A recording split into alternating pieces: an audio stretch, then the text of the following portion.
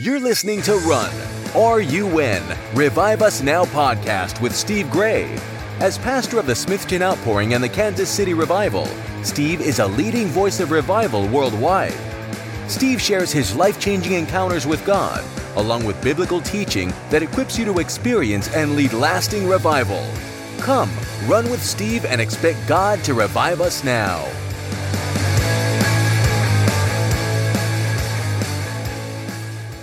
Hello and welcome to the Revive Us Now podcast. I am your host, Steve Gray, here to talk about everything I know about revival, how you can get it, what's hindering, how your church can get it, what's hindering it, our nation. I've been around a long time doing revival. For 20 years, I've been preaching revival, been able to lead two moves of God. And you lead two moves of God that meet Wednesday, Thursday, Friday, Saturday, and Sunday. Or in the second one in 2008, it was Thursday, Friday, Saturday, Sunday. We met 4 times a week. Now, you don't have to meet 4 times a week. Don't panic. But that worked for us. A lot of people ask us why we did that. And that's because people came from all over the world and all over our country and from all the states. And, when they get here, you can't do one service. They need more than that. But they deserve more than that. So he said, we got to give them the weekend. And, of course, there's always the naysayers, oh, it wasn't real or whatever. Oh, come on. You mean to tell me that my church and our congregation, World Revival Church, gave up every one of their weekends for almost 3 years because it was packed and our church was here. It wasn't a visitor service. We had visitors, but it was our church. And our worship leaders and our pastors, they gave up every weekend for almost 3 years just to be a fake? Come on.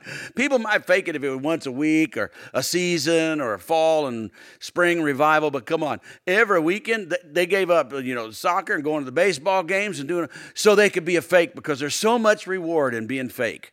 Come on. You know better than that, and they do too. And so we're talking about everything revival, and today we're going to talk about You Are Not Helpless. I started teaching this in the church a little while back, and man, the comments I got from it. Everybody was asking more questions. They were actually laughing at themselves because they caught themselves as I gave them some points, which I'm going to give a few of them to you today, of signs that you're actually a helpless person. What are the signs of helpless people?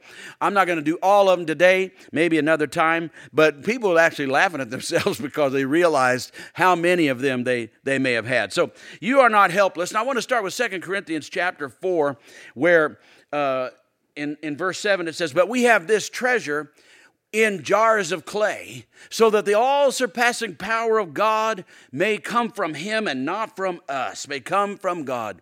And so God, get this now, God created us vulnerable, all right? Vulnerable, and we don't like that. I don't like to be vulnerable, I don't like temptation. I don't like the thought of I could be tempted and fail. I don't like that thought.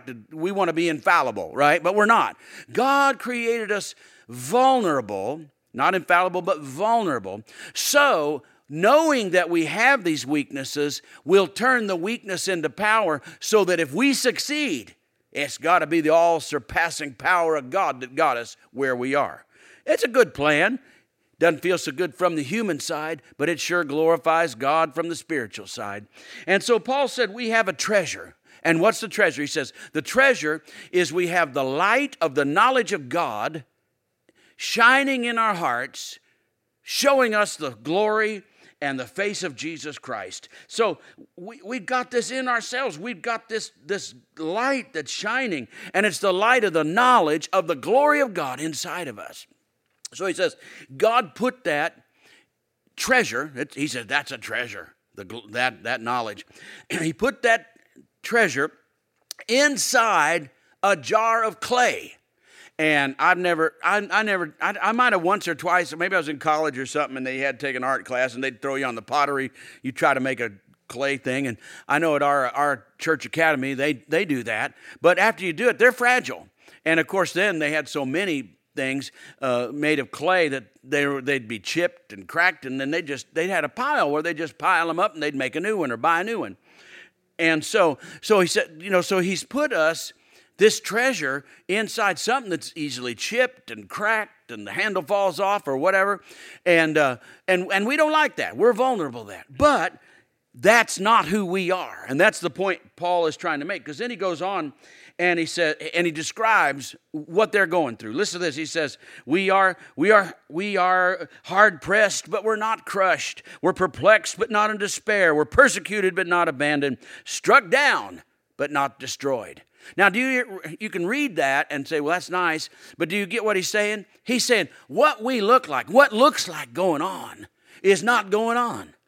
Because, see, the jar of clay is going through this. So the jar of clay is hard-pressed and perplexed and persecuted and all those things. So that's what it looks like is happening to us. Because we see it from the outside. This jar of clay is vulnerable to getting cracked and chipped and broken.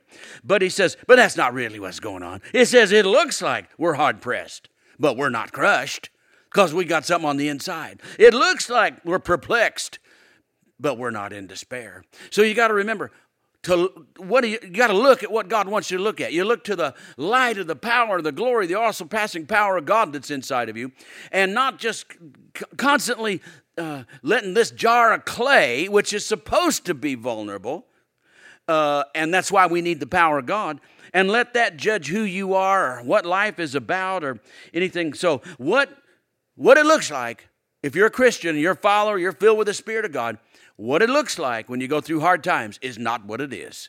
It looks this way, but it's actually that way. All right? And that means that we're not helpless. I mean, he's saying that, we're hard-pressed, but he's not helpless. No, because we have that light of the glory of God. So don't judge your life by clay. Judge your life. Look at yourself as having the light of the world and the light of the knowledge of the glory of God inside of you. So God says we've made this light to shine out of this jar of clay, out into the dark world. And so you're not helpless. You can shine in the midst of all these things. Look at yourself. I'm weak. I'm not smart enough. I'm not talented. Why are you describing the clay to us? We all got the clay. No, just start tapping in to that light of the glory of God inside of you so you can become everything that you need to become. In spite of we have the jar of clay, but he says, but we got a treasure. It's the treasure inside the jar of clay that makes it so unique and so powerful. So let's talk a minute here about helpless people, signs of helpless people. Now, I had a whole bunch of them. We're only going to go maybe half of them, all right? But one of the things of the sign that, because you probably don't, you may get into helpless situations, but you probably don't look at yourself and say, I'm putting off an attitude of helplessness here. Here I got a great big God. I got the Holy Spirit. I got a great Savior. I got the Word of God, all the things that are working for me. But I put off the attitude that I can't do anything about my life. I'm helpless. Well, you know what? Helpless people act stuck, like they're stuck. They're always in survival mode. I got to survive. So they get a paycheck and they pay their bills and take care. And then it's like, I wish I could get out of this rat race. I wish I could get out off of this merry-go-round of living from paycheck to paycheck. Well, the wish isn't going to do it. There's something more than that. So you're looking at the clay and saying there's nothing you can do. So helpless people feel stuck. And another thing about helpless people believe in luck. Yeah, helpless people believe in luck. I was telling them, I said, I had somebody, come up to me and they said, my luck's run out. I laughed at it. I said, your luck's run out. You never had any luck in the first place. You've always, if you got luck, it's unluck, but they thought my luck's run out. I'm just not a very lucky person. What? There is no such thing of luck in the kingdom of God. In fact, there's not even such thing as fate. And you got to get around that. And that's a heavy one because you become helpless if you think everything is fixed and there's nothing you can do about it. If there's nothing you can do about it, why did God give us the power of prayer? Why did he tell them and said, flee to the mountains and hope that this doesn't happen in winter and for pregnant women? He said, pray it doesn't happen in winter. Well, why would I pray it doesn't happen in winter if I'm helpless? Winter's just going to get me. No. So we have the ability to pray. Why would we pray if we're helpless people? We're not helpless. We're a part of this. We act upon it and God reacts and we react and love God and respond to God. God responds to us. It's an interactive kingdom of God. And so, but helpless people just think it's luck. I don't have any luck. And so they're waiting for their ship to come in. And And I told the lady that. She said, I'm waiting for my ship to come in. That actually happened. I said, I'm sorry to break the news to you, but you don't have a ship. So you're going to have a long wait. So spiritual people design their lives. We reap what we sow. We start sowing for what we want. We're not helpless. God says, don't mock God. You will reap what you sow. So you just got to change what you're sowing. If you don't like what you're growing, you change what you're sowing. We're not helpless people. Helpless people run their life by fear. It's fear ruling. Fear rules them.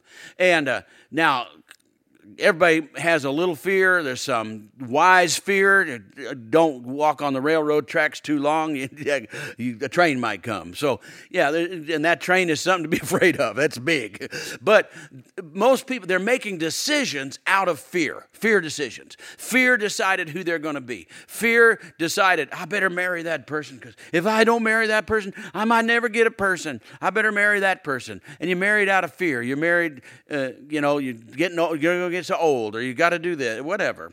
And so helpless people make decisions out of fear. And spiritual people make decisions out of faith. Helpless people, they're ruled by their emotions. And they're always reacting to something. See, God acts, and I want to be somebody who is a person of action, but I'm not a person of reaction, because there's just too many things going on in the world to drive you nuts. There's always people saying stuff they shouldn't say, believing stuff they shouldn't believe, acting the way they shouldn't act, and every time as a pastor, they shouldn't be doing that. I'm reacting. I'm always upset about something. No, I'm going to trust God, and I'm going to start acting by faith, and not let my emotions rule me, but let the Spirit of God, activate the Spirit of God. Well, I'm going to walk by the Spirit. Walk by the Spirit. All right. So let's see. I'm going to skip over that. Oh, this is helpless people spend money they don't have. Did you know that?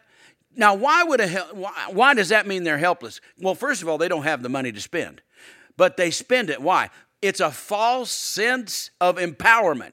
They're really helpless, and they know they don't have the money, and they know they owe money, and they don't feel, but they're going to empower themselves for a few minutes by standing in that line and slapping that card down there and buying something they can't afford, and it makes them feel powerful. And later, of course, they're going to lose that power because the bills are going to come in. So helpless people spend money they don't have. And maybe I'll do this the last one just to keep things moving here. Helpless people talk too much. Helpless people talk too much. You know why? Because they feel like they have to manipulate. They're so helpless that they have to try to help themselves get somewhere. They can't trust God. The Bible says, humble yourself before the Lord, and He will lift you up. Well, if He's lifting you up, you don't need to. I remember a saintly lady said that to me, probably my first year of either ministry or even being a believer. She said, Steve, listen, if the Holy Spirit's lifting you up, if God's lifting you up, then you don't have to lift yourself up. Boy, that was a great lesson. But helpless people feel like, I gotta cover all my bases. I gotta put everybody in their place. I gotta make sure I don't get manipulated. I gotta make sure I don't get taken advantage. I gotta make sure they know who I am and this is done the way I think it ought to be done. And they talk and they talk and they talk and they talk. Helpless people talk too much.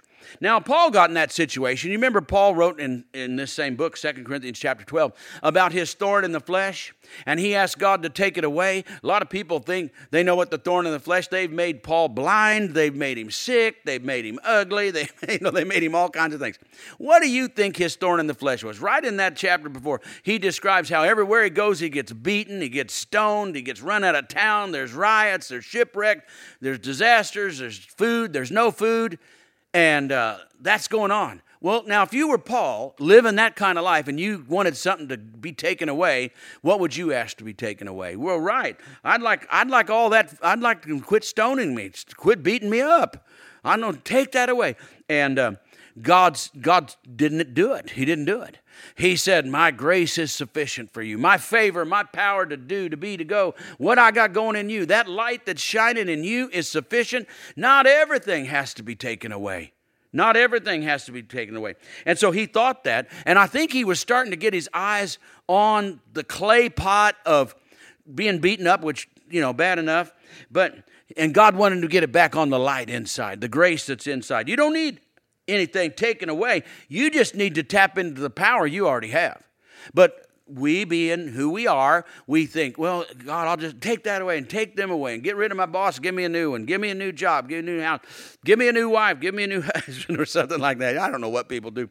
But that's not the answer. The answer is whatever's there, grab hold of the power of God, the light of the gospel, of the glory of God that's inside of you, and start letting that shine out of you, and then you don't have to have everything taken away. God says, what I got for you is sufficient to get you through this. Having it taken away is not always the answer. And then Paul said, you know what?